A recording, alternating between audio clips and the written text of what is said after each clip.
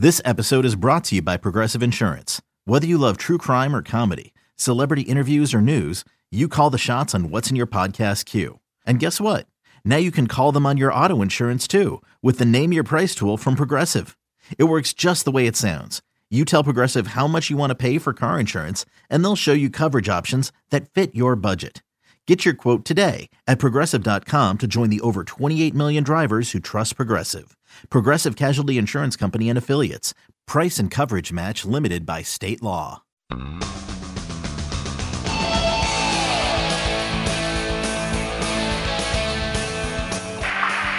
a fly ball towards left field. Going back fast is Kennedy. Kennedy gets there, and he takes it. And the Cleveland Indians are the world champions of 1948. And they are leaping joyously as they go off the field. Din is being mobbed, as are Lou Boudreau, and out in center field, Tucker and Kennedy come running in arm in arm.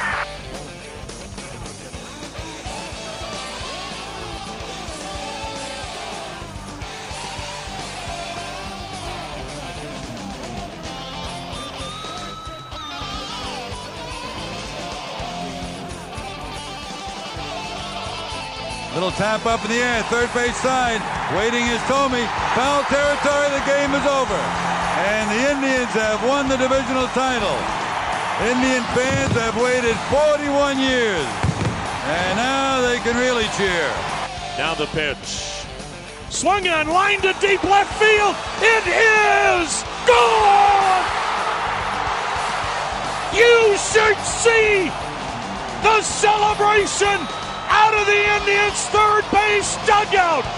Rajai Davis, a bullet, two-run homer down the left field line, clearing the 19-foot wall. We are tied at 6. This is Our Tribe History presented by Progressive. A regular look back at professional baseball history in Cleveland since 1901 and beyond. Now, here's your host, Indians team historian Jeremy Fedor. Welcome to another episode of Our Tribe History presented by Progressive. I am your host, team historian Jeremy Fedor. And on this episode, we are going to continue with part 2 of our podcast on the 1910 Chalmers race between Nap Lajoie and Detroit's Ty Cobb. And so when we left off last week, or was it 2 weeks, the Nap was reinvigorated. He had dropped the role as manager and was a new ball player for Cleveland at 35 years old. His best days were behind him, but he still had a little bit left in the tank. Once season started midway through April, Larry actually had a pretty great April, batting .432, knocking out 19 hits in 12 games. When May started, the paper noted that Napoleon Lajoie, showing old-time form, leads American League hitters. Now, could Nap keep up that blistering pace? Not quite, but throughout the season he had ups and downs, much like any other hitter in the league. And by May 15th, he hit one of those small snags, and he was hitting below 300 for a week. The paper said, despite his batting slump of the last week, Nap Lajoie continues to lead the hitters of the American League with an average of .425. Davy Jones of Detroit, who has played in only 12 games, is second with a .364. Harry Lord, captain of the Red Sox, is really second with .344, followed closely by Speaker, Wallace, Cobb, and Crawford. And by May 22nd, the paper was again remarking on Nap's average. It said, Napoleon Lajoie is the only American League player who has a batting average of over .400. Lajoie's mark when Thursday's game was ended was at .433. Throughout that season, the Plain Dealer was compiling averages of both the Naps team and players in the league, and it makes sense because obviously in 1910 you didn't have Baseball Reference or any other website to visit to calculate that for you. You had to rely on the newspaper, and if you were a fan of Tris Speaker or someone on a different team, it was nice that the local paper would publish that for you. And by May 29th, towards the end of that month, it said, Cleveland Club is again last in batting, the Athletics leading. 300 list now comprises 13 players, Lajoie first in being the Naps' sole representative. So not much of a season going for the Cleveland Naps at that point. But overall in the month of May, Knapp recorded 33 hits and 85 at-bats, 4 doubles, a triple, 11 RBI, and 3 home runs. And he only struck out twice. So he was sitting at .406 for the season. In June, Ty Cobb started to heat up. And on the June 4th paper, it said, Ty Cobb is coming strong, but a certain distinguished Clevelander of the name of Lajoie continues to lead the procession. And like I said, the Cleveland Club wasn't necessarily a great team in 1910, and it was usually reflected in the writers' stories. On June 5th, the paper said, why not let Lajoie play first, second, and third base, and shortstop, and come to bat 4 times instead of once out of 9. So again, the team really couldn't hit, and you kind of had the polar opposites. You had Lajoie, who was at that time the best hitter for that season, and then the team that couldn't even muster up another player over 300. As June continued onward, many of the stories that were run in the paper really focused on Knapp because, when you didn't have a winning team, you kind of wanted to at least focus on the positive.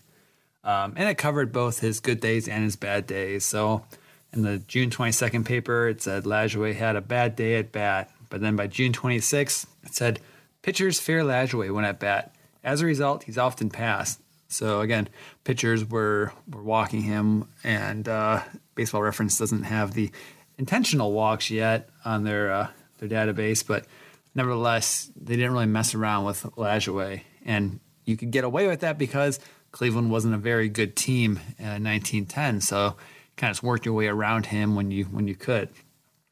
And again, by the end of the month, the race was heating up. On June 26th, the paper said, both hitting harder. Automobile prize tends to help averages of Lajoie and Cobb.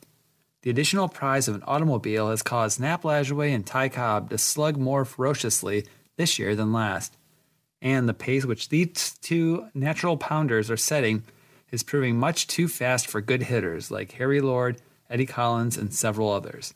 Tris Speaker is the only other batter who is keeping anywhere near up. So by the end of June, Knapp tallied 35 hits in 93 at-bats with 7 doubles, 5 RBI, striking out 0 times, and accumulating a .376 batting average for the month. And we roll on into July, and as was mentioned in our previous podcast with our guest Rick Hune, who you'll hear from later on in this episode, scorekeeping wasn't the science it is today. It wasn't as standardized. It was kind of a little more loosey-goosey. And the newspaper said that there have been charges and countercharges of favoritism in scoring in the cases of Lajoie and Cobb, the 2 rivals for possession of the championship automobile, and it would seem as if Knapp Lajoie himself yesterday wanted to show the Tigers the most convincingly that he had earned every one of his hits.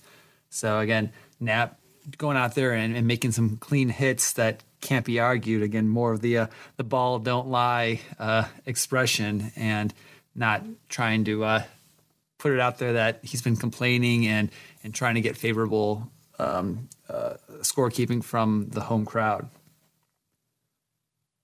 And by July, there's no hope for the Cleveland team winning AL. So you see fans begin to focus their attention solely on Lajoie. And here in the paper, it said, but this year, Cleveland has little or no hope for a championship. Cleveland pride and Cleveland enthusiasm are not given so much for the baseball club as for one man, Larry Lajoie, the big Frenchman, who is making a splendid fight for the batting championship of America. This year, he is the old Lajoie, the greatest and most scientific of all ball players. Every baseball lover in Cleveland is praying that he may continue his good work and prove that the complacent Georgian, Ty Cobb, has been grievously overrated. And one picture I'm going to tweet out is the Plain Dealer ran this little picture, and it's just Knapp's eyes, and I forget the caption. It's on my desktop, but it's like the eyes of the best batter in baseball, and it's actually kind of scary, but I'll tweet that out. And throughout July, the paper records Knapp's progress, or lag thereof. July 9th, Lajoie popped out twice in the second game. That sort of luck kills the batting average pretty rapidly. Mentions the next day that he couldn't get a hit off a pitcher named Fred Olmsted, a White Sox pitcher. So again, his numbers weren't doing great. And when, again, Lajoie didn't have runners on, they'd pitch around him and often walk him. Then by July 18th, Lajoie's grip on the automobile looked a little bit tighter or looser than it had been in the past. And the paper said, Lajoie has no option of auto. Cobb is 8 points behind Knapp. Speaker is close. The Honorable Mr. Lajoie, leading noble of the Knapps, has no option on that 7-seated touring car, which a certain automobile firm will donate to the best batter in the major leagues the middle of the approaching October. A month ago, everyone was ready to believe that he had notified the auto people where to deliver the machine, but in view of the subsequent events, he probably did not. Despite his slump, Clevelanders are placing their faith in Lajoie to win the auto. He has been meeting the ball consistently since April 14th, too much so to remain in his present state of inactivity. And on a side note, during this 1910 meh season, Tuscarawas County native and Cleveland ball-playing legend Cy Young recorded his 500th victory, and that was on July 19th, where Knapp went a cool 2 for 5 to help his buddy Cy Young. And later on, there's a photograph of, and this is neither here nor there, just something that popped into my mind. At my desk, I have a printout, but it's Knapp, Cy Young, and Tris Speaker all in suits talking at the opening of Municipal Stadium. And it's a cool picture, and man, you can't imagine the stories that these guys could probably tell each other. And if you could sit down with all three of them now, I'm sure you'd get some pretty wild stuff, especially back in those days. So, but three great Cleveland legends, and again, the stories that they could tell. But back to 1910, let's not get too far ahead of ourselves. And by July 20th, you start to see in the Plain Dealer what they called the Auto Chasers clip in the paper, and that focused on the top. I think it was around 10 guys, 10 leading batters competing for, obviously, the Chalmers. So you start seeing that a lot more. And the papers start to also go deeper into Lajoie's successes and struggles. And by July 31st, it said, Lajoie is forced to sacrifice self when the hit-and-run signal is given. All that will be necessary to pull Lajoie's batting average down to 300 or less will be for the Knapps to pursue the same policy as they did in yesterday's game with St. Louis. 4 times Lajoie went to bat with men on bases, and each time the hit-and-run signal was given. 3 times he was outguessed by the opposition and actually forced to throw his bat at balls. So again, it wasn't just about Knapp. He was trying to be a team player, and you didn't want to cross up signals and get your guys thrown out. But at the same time, it was hurting his average when he was swinging at balls out of the strike zone that he couldn't drive for base hits. And on the same day of the July 31st paper, it ran the headline, Ty Cobb now leads in both the number and length of safeties. Tris Speaker passes Lajoie in slugging during this week, but is still behind Knapp in the general average. So in July, Knapp seemed to be tiring a little bit. He only batted .303, 37 hits and 122 at-bats, 9 doubles, 3 triples, and 11 RBI. So by August 1st, again, it was Knapp's average was taking a little bit of a dip.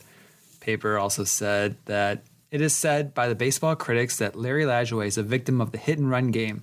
So is James R. Garfield. That style of play fattens no averages and wins no automobiles or governorships. James R. Garfield being the son of the former president. I'm not necessarily sure his political history, but again, Knapp kind of worked his way into a lot of stories. And later on, there's a story, and I didn't actually write it down, but it's in my head right now, that Knapp, there was a young lady getting onto a train. They were going somewhere to one of the ball games and ripped her skirt, and the porter went through and was asking other women if they had a sewing kit, something to fix it. No one. So he went to the next cart and or box car, whatever you call them, and asked. And sure enough, Knapp Lajoie was carrying a mending kit in his travel bag, and the young lady was able to fix her skirt. So Knapp seemed to find his way into stories here and there throughout that 1910 season. And by the end of August, it said the race for batting honors is close. Although Tyrus Cobb leads, he is expected to be hard-pressed. Many look for Lajoie to strike his stride when the team returns. That August looked a little better than July. He had .338 with 44 hits and 130 at-bats, 11 RBI, 11 double, and that put him at .355 for the season. Now by September 4th, the headline, Lajoie gained some on Ty Cobb. Detroiter made but 4 hits last week to 9 for Napoleon. So again, you start seeing more headlines that were just focused on those two players, just kind of ignore the team and focus on what really matters at this point, this exciting race for this automobile. And in an era when not everyone had a car, it was a big deal for these players to be winning such a grandiose prize. September 6th, the paper said Lajoie passes Cobb in the race for the auto by making 5 hits in 6 games at bat, while Ty Cobb was going hitless yesterday. Nap Lajoie succeeded in wrestling the first honors in batting from the Georgian, who had been leading the Nap for the last 6 weeks. So again, this race is going back and forth. But there didn't seem to be any bad blood between the two, because on the September 13th paper, it said, talk about enmity between two rivals. Ty Cobb happened along about 2 o'clock this afternoon and took Lajoie out to Bennett Park in his automobile. So Ty already has an automobile anyway, but the two shared a ride from wherever Lajoie and Cobb were staying. And then a couple days later, about a week later, September 18th, goes into play about the scores again. Another one of these articles, which is kind of in hindsight, oddly coincidental, I guess, said Lajoie lets scorers alone. Napstar believes official tabulators know their own business. Tim Murnan, the veteran baseball writer, pays his compliments to Nap Lajoie as follows. The race for what automobile in the American League is growing interest, with Cobb, Lajoie, and Speaker running along close together. I doubt if Speaker ever thinks of the matter. He certainly never gives one of the impressions that he is after the prize, as he never inquires after his record, which just the reverse in the case of Ty Cobb, who knows every official scorer and usually knows the number of hits he has been given credit for before he goes to bed at night.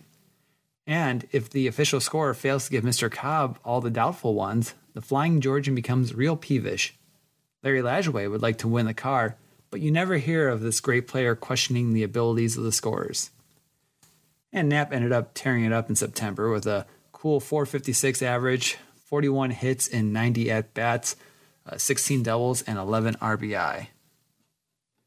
And here we'll go back to Rick, and he'll give us some more information on the batting race. So it came down to these two players, and it actually went back and forth between Cobb and Lajoie throughout the year. Nobody really knew for sure when those averages came out into the newspapers how accurate they were.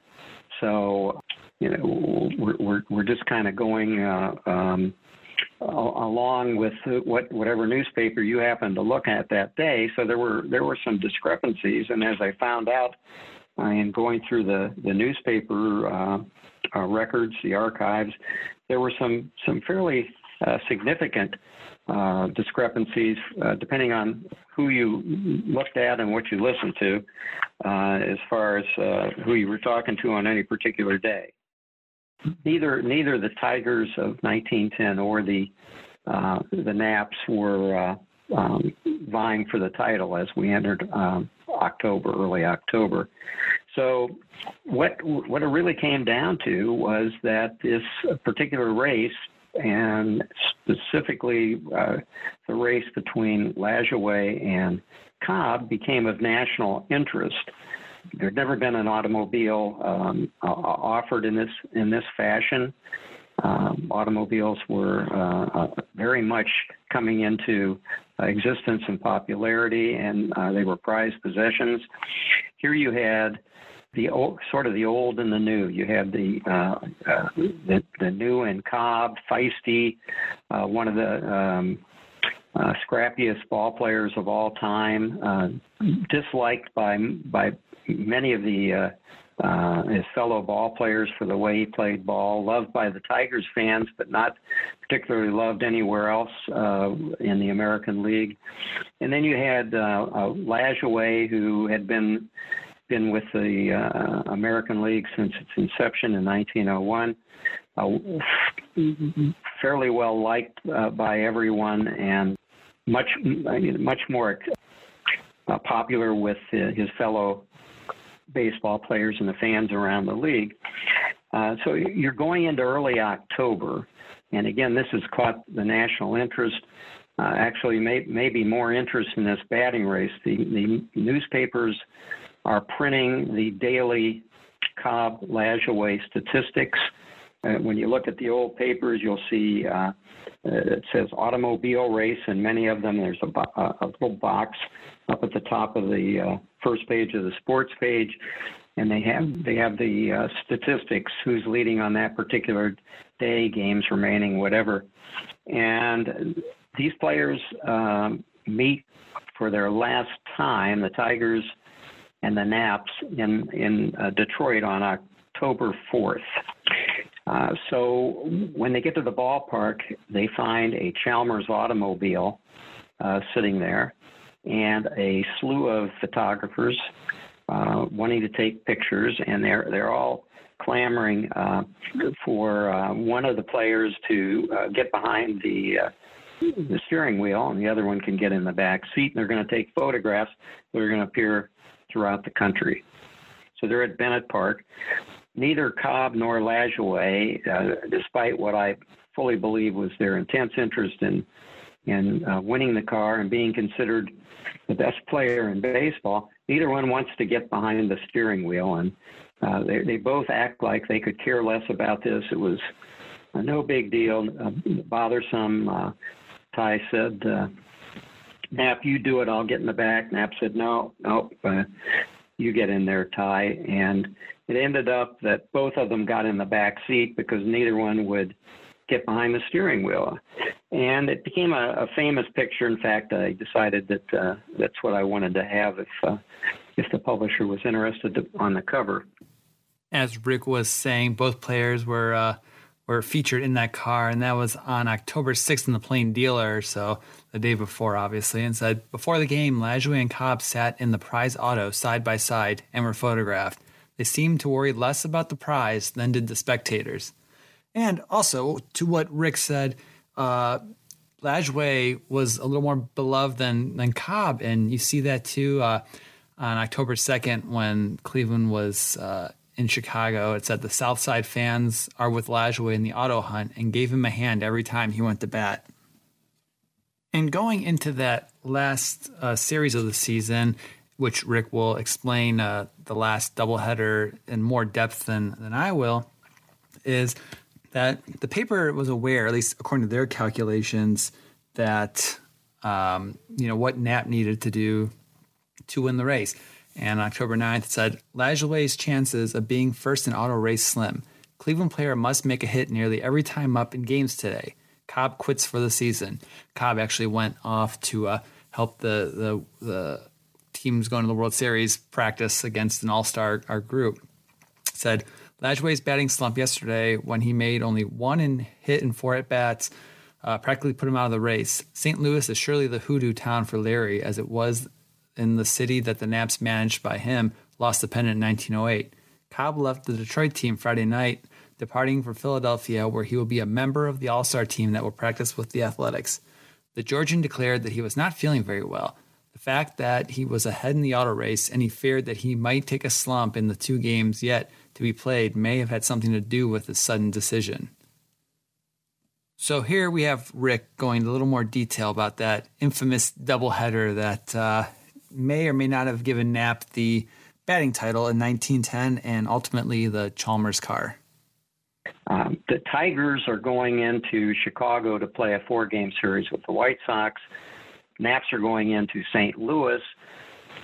The Browns were a last place team owned by Colonel Robert Hedges. They were a pitiful team. Of course, these games were really going to be pretty meaningless. At the time, the Naps were, they were a fifth place team in 1910, and the Browns were an eighth place team. Likewise, neither the White Sox or the Tigers were going anywhere in 1910 either. So you've got Cobb in Chicago. He plays the first couple games and he gets a couple hits, and he decides that he is going to. He checks the newspapers there in Chicago. I'm speculating here, but someone told him at least, you've got a pretty good lead here. He decides that he's not going to play the last two games. He thinks he's got the automobile and it's safe, at least in his mind. And he's been invited to play a series of games on an all-star team, prepping the American League champion Philadelphia Athletics. They had clinched by then, prepping them for the 1910 World Series, which would be against the Chicago Cubs. The reason for these all-star games were that the leagues did not finish on time. There's a discrepancy. American League finished the season earlier than the National League. So Cobb takes off. It's going to be an automobile drive, I believe. Anyway, he's very circuitous route, but anyway, he ends up back in the East and does not play the last two games. Meanwhile, the Naps are in St. Louis, and just to give you a little background, in 1910, the St. Louis Browns won a total of 47 games. They were flat out bad, eighth place. They were managed by a first-year manager named Jack O'Connor. His nicknames were Peach Pie and Rowdy Jack. It's the Rowdy Jack nickname that I think is most apropos.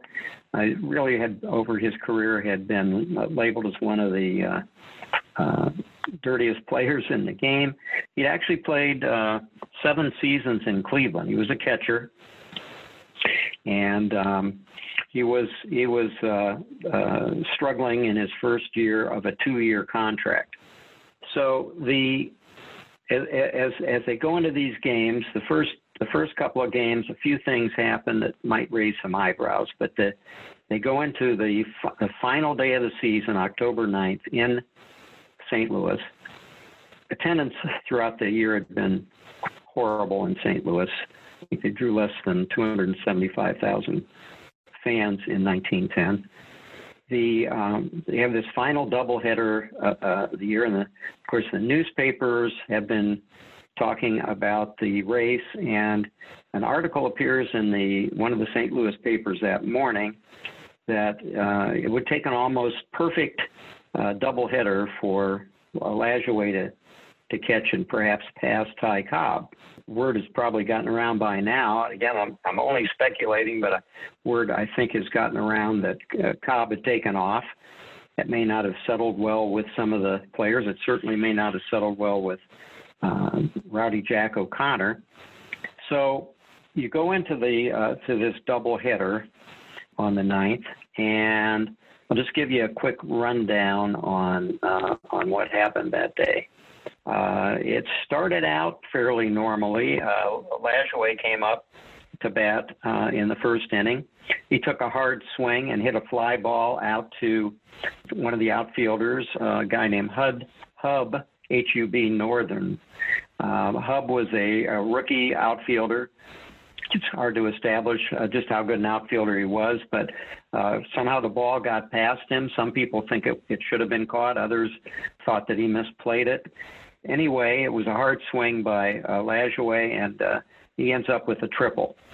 Second time he comes up is in the third inning, and he grounds one to shortstop. The Browns shortstop was Bobby Wallace, who later was inducted into the Baseball Hall of Fame, a terrific fielding shortstop. And somehow or other, Lajoie beat it out for a single base hit. Lajoie, not known particularly for his speed, although I do think he was a pretty good base runner. He stole some bases during his career, and he just was not a fast base runner like say an Eddie Collins or a Ty Cobb.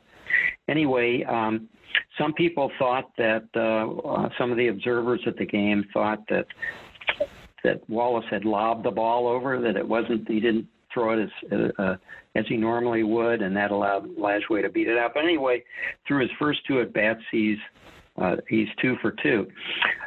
Amazingly, there was a crowd of about 8,000 or 9,000 people in the stands, one of the biggest, if not the biggest, crowd of the year, drawn to this totally meaningless game between a 5th and an 8th place team playing a doubleheader in October, drawn because of the publicity that had been generated and the excitement of this batting race, because this may have made whatever happens in this doubleheader may make a difference in whether or not Cobb gets the automobile or Lajoie. So the fans are buzzing and they're cheering and they're very excited about this 2 for 2 day.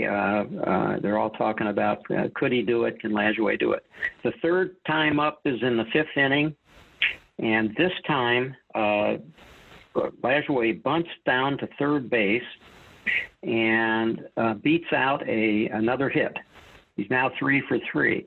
But for those observers, especially the sports writers in the stands and the more knowledgeable baseball observers, the third baseman, a fellow named John Red Corridan, the third baseman for the Browns, was playing very, very deep.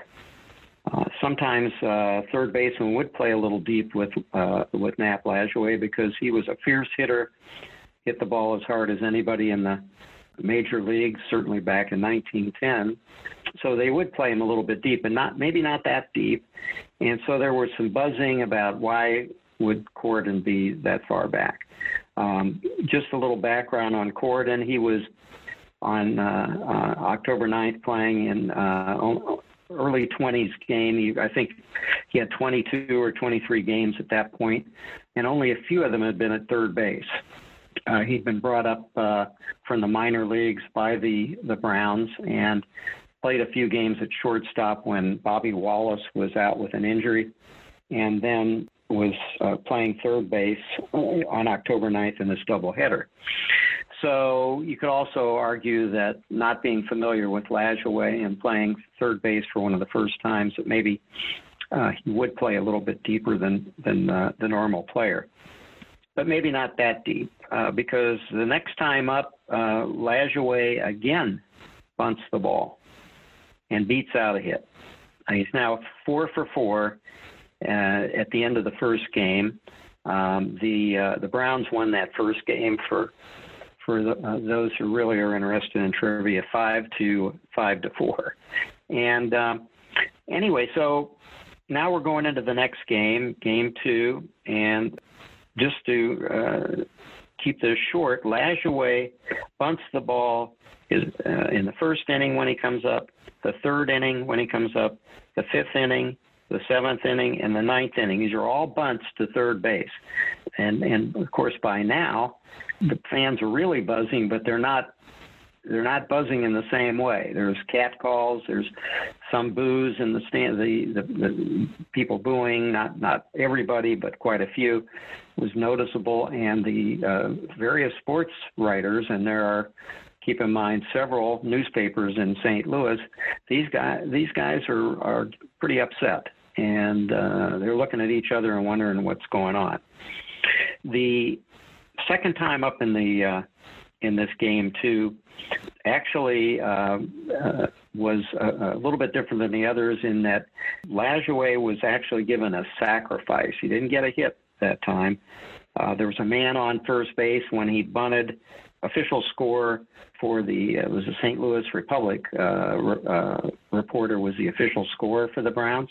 Actually ruled that was a sacrifice and an error on the on fumbling the ball, but they gave Lajoie the benefit of the doubt. So if you know your scoring, you realize that he did not have a time at bat that time. So he ended up the second game 4 for 4 with a sacrifice. However, during the game, while the game was still in play, the scorer was approached by a former St. Louis Browns pitcher, now a coach and scout, Harry Howell. Harry was a old spitball pitcher. He went over 100 games. He lost more than he won, though, during his career with the Browns. But he was a very popular player, and they called him Handsome Harry. Very good-looking gentleman. He came up to the press box after that second time at bat, when you'll recall that it was a sacrifice and not a hit ruled by the scorer, and asked the scorer if he wouldn't see his way clear to change that to a hit. So you kind of see the drift here of where things are going here. There's an effort on the part of the Browns to give Lajoie a good sending off to the 1910 season. The scorekeeper refused, and Howell left. But then as the second game rolled on, the Browns bat boy, or mascot, never was totally sure, but I think it was the bat boy, probably. Anyway, he comes up to the scorer's table and hands the official scorer a note. And the note, which apparently was preserved, said that if you see your way clear to change that to a sacrifice to a hit, there'd be a suit of clothes in it for you. So things were getting a little bit out of hand. Again, the scorekeeper turned it down, refused to do it, held fast. And when he sent in his official report, that would be what he said. But an 8-for-8 day had people thinking that maybe Lajoie had just won up Ty Cobb and won himself a vehicle. Interestingly enough, as it would come out that night, the official scorer received a telephone call from an individual who he assumed was Larry Lajoie, asking him to reconsider his ruling that was a sacrifice and change it to a base hit. And the man refused. Later, Lajoie admitted that he had made that phone call. And almost immediately, the newspapers were questioning what had happened. The Plain Dealer on October 10th said, Lajoie wins auto in final stretch by making 8 hits in as many times up. Frenchman passes Cobb. St. Louis papers say Browns made it easy for Nap Slugger. Unofficial figures show Lajoie ahead from 3 points to a fraction of a point. Official results may not be known for some time. Brown players are charged with not feeling as well as they might and have called the game Hippodrome. Now, the Cleveland Leader actually had their numbers the closest. They had it at 382.4 and 381.7, which Lajoie would have had 383 and Cobb 382. And again, the Cleveland papers were great. They were ecstatic for Lajoie. He beat Cobb. It mentioned how great this was. The next day, it said Lajoie, the peerless leader. Not only Cleveland, but also every baseball city in the United States rejoices that Nap Lajoie has apparently won the batting championship over Ty Cobb. The reason for this strong partisanship are clear. Lajoie is quite ostentatious and gentlemanly. Cobb is a possessor of reputation for insufferable egotism. It is a small wonder that the sympathy of every baseball enthusiast outside of Detroit is strongly with Lajoie. It has been hinted that the St. Louis third baseman did not make extraordinarily strenuous efforts to field some of the drives in his direction during the final games. That the St. Louis players and audience sympathized strongly with Larry is beyond question, but the mere fact that the third baseman played back for Lajoie, a batsman who usually drives strongly through the infield, does not indicate chicanery or unfair play. At any rate, there was no question as to the legitimacy of the scoring of the hits. The offering of a special prize for the best batting record was a serious mistake. And at this point, Ban Johnson's not thrilled. He says that there will never be another prize played for like this, and even if the assertions prove unfounded, the merest suspicion of crookedness works irreparably injury to the game. Lajoie then said, it's too close for me to claim the victory in the auto. Take it from me, I am waiting until Ban Johnson and Robert McRoy tell me whether I have a better record than Cobb or Cobb has beat me. There is such a difference of opinion that I am not counting my eggs before they are hatched, or taking a ride in the auto before Johnson and McRoy have poured in a little Cleveland gasoline. I kind of like that line. They talk about my not earning those 8 hits in St. Louis, though that makes me tired. The first time up, I smashed one to the outfield that went over Northern's head, yet some say he misjudged it. Then I hit one that Wallace was lucky to knock down. If that wasn't a hit, there never was one. Then we get down to those 6 bunts that I beat out. Suppose Corden didn't play fairly well back. If he had played in for a bunt and I had swung hard on the ball, I suppose the youngster would have been roasted to a turn because he did not play deep. Larry's statement that he had fooled the St. Louis players was born out of the statement made by St. Louis manager O'Connor of the Browns. Larry outguessed us, said O'Connor. We figured he did not have the nerve to bunt every time. He beat us at our own game. I will not send any of my players in to play close to Lajoie when he tries to bunt. And by October 13th, the paper said, Ban Johnson may declare Cobb and Lajoie are tied in batting. American League president may order return of the prize auto to the donors because of the dispute which has arisen. Now, by October 16th, Cobb had been declared a batting champion, but nevertheless, both players were going to receive cards. And October 23rd, Larry was noted with his wife. We're going to select his Chalmers model the next day. However, I'm going to let Rick kind of fill in the details a little bit more about the aftermath. You can only imagine after that doubleheader what some of the St. Louis sports writers wrote about the game. They thought it was a scandal. Any stronger words they could use, they used because they deplored what they had seen. They felt that the Browns had thrown the game. A word that was used back in those days, hippodrome, was used. That they had actually laid down for Lajoie to give him an automobile over Cobb. And of course, once those newspapers put out those reporters put out their story, those were picked up by all the newspapers in the country, and we had ourselves a full national scandal. And this was all occurring right before baseball's big showpiece, the 1910 World Series, which, of course, Ban Johnson, who was the American League president and also actually the power in baseball at the time. Some people called him the czar of baseball because the National Commission Chairman Herman would vote with Ban Johnson on almost all issues, overruling the National League's president if there was any controversy. Well, Ban Johnson did not want the 1910 World Series to be overshadowed by a batting race with an automobile that he and the other commissioners had some qualms about at the start of the year. Of course, Hugh Chalmers was rubbing his hands together. This publicity was like none other. He couldn't have hoped for more publicity, although some of it was turning out to be a little negative. So anyway, Ban Johnson calls several people to come to Chicago, where Ban Johnson's American League offices were, in order to hold a quick investigation and try to put this to rest. The people called in were, first of all, he asked for a report from the home plate umpire, who was Billy Evans at the time, and he asked for a report from Evans. That report is unavailable. I wish I could have gotten to it when I was researching for the book, but no one knows if one still exists. It's certainly not available. The report supposedly, according to newspaper reports, cleared the Browns of any wrongdoing. Of course, when you analyze this, they were clear bunts.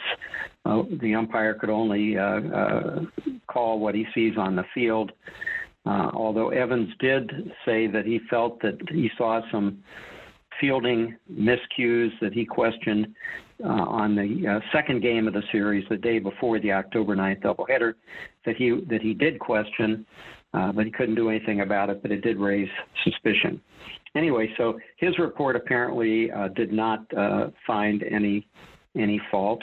As it turns out, the others called in were Jack O'Connor, the manager of the Browns, Red Corridan, the rookie third baseman, and Harry Howell, the former pitcher, now scout, who came up to the press box during the game.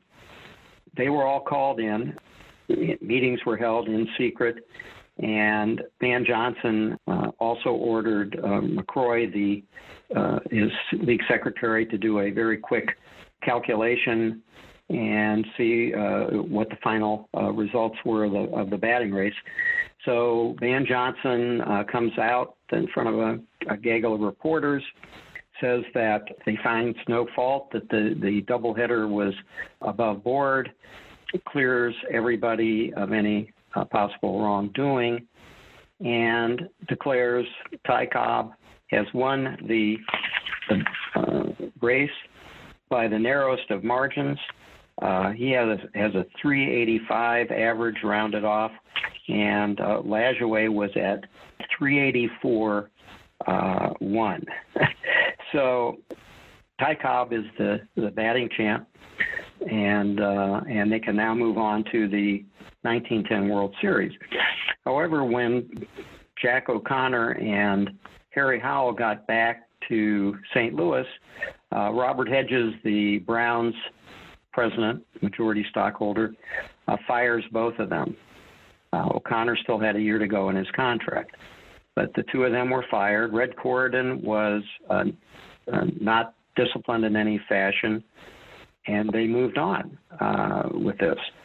Interestingly enough, 7 or 8 Tigers players telegrammed Lajoie before the Van Johnson ruling, congratulations on winning the car, and were very congratulatory towards Lajoie. Not upset that their teammate Cobb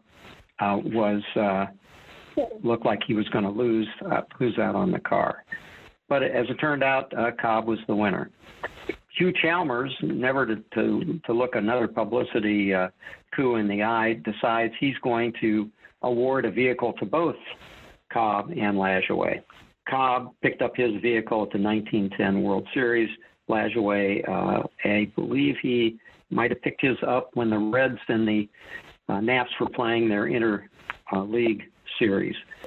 So basically, that's where the story of 1910 ends, but it doesn't really end there, and that's what makes this, to me, very interesting story. Because, and this is where it gets really interesting, is when someone went back to look at the numbers and calculate everything, they discovered that, wait a second, Cobb had 2 extra hits that he never actually earned.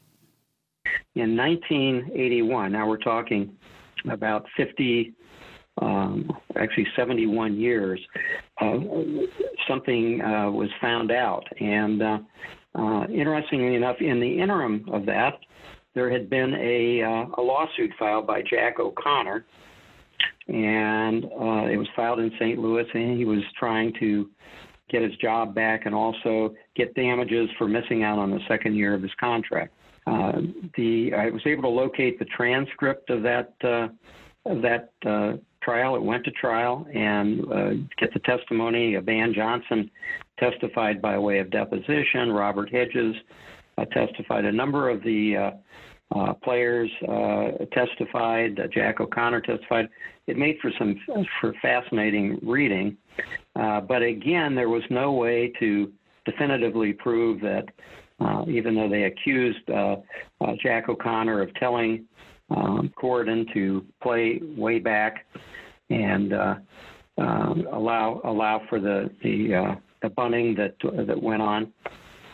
They weren't able to really prove anything, and O'Connor won his second year of the contract. I think it was $5,000, and his expenses of the lawsuit went up on appeal and was upheld on appeal. So now we're in 1981, and a member of the Society for American Baseball Research and one of the top early sabermetrics individuals, a sabermetrician. Pete Palmer is doing some work tabulating to come up with some of the early statistics that are being used in some of the baseball encyclopedias that are coming out. He comes upon the 1910 Tigers records, and he's looking through Ty Cobb's day-by-days. If you recall earlier in our conversation, this is the record kept by the league secretary, Rob McCroy, where he jots down each day's statistics as turned in by the official scorekeeper, in this case with the St. Louis Republic.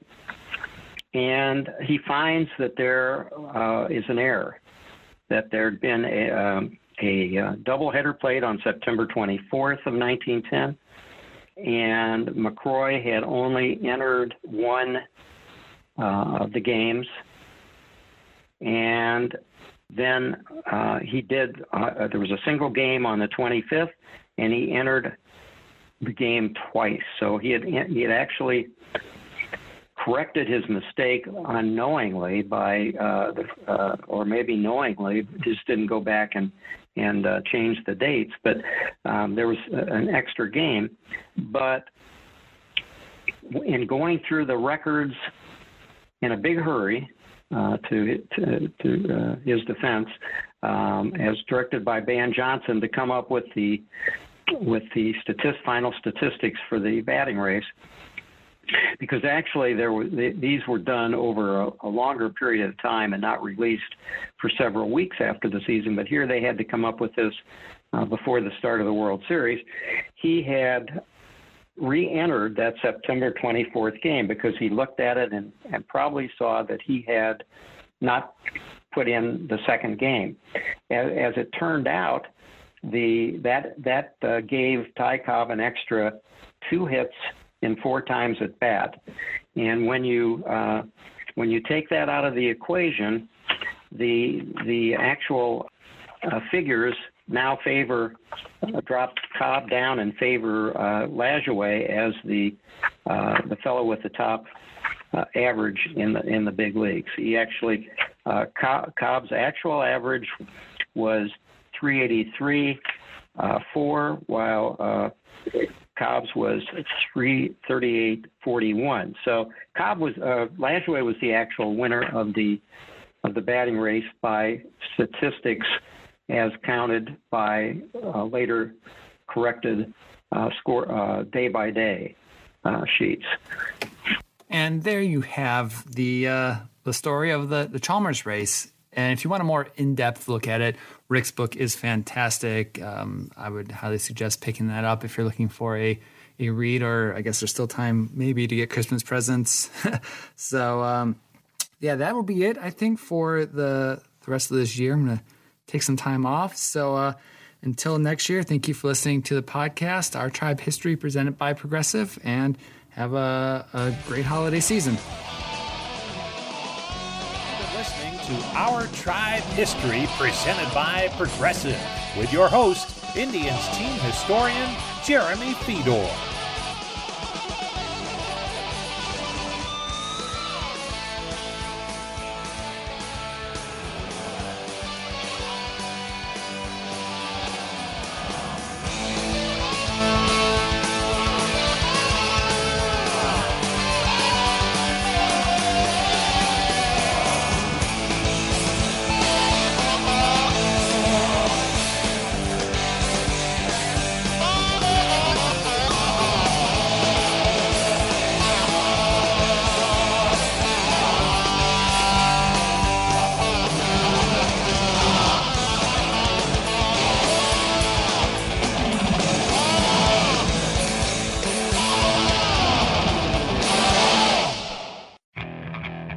Okay, picture this. It's Friday afternoon when a thought hits you. I can waste another weekend doing the same old whatever, or I can conquer it. I can hop into my all-new Hyundai Santa Fe and hit the road. Any road. The steeper, the better. Because my all-new Santa Fe is available with H-Track all-wheel drive, so I can hit the trail without a worry in the world. Heck, with 3 rows and best-in-class rear cargo space, I can pack the whole family in with all our gear. We've got available dual wireless charging for our phones, so we'll never lose touch with civilization, and we won't lose touch with the primordial power of Mother Earth. So which is it? Waste the weekend or do something a little more epic? And conquer it in the all-new Hyundai Santa Fe. Visit HyundaiUSA.com or call 562-314-4603 for more details. Hyundai, there's joy in every journey.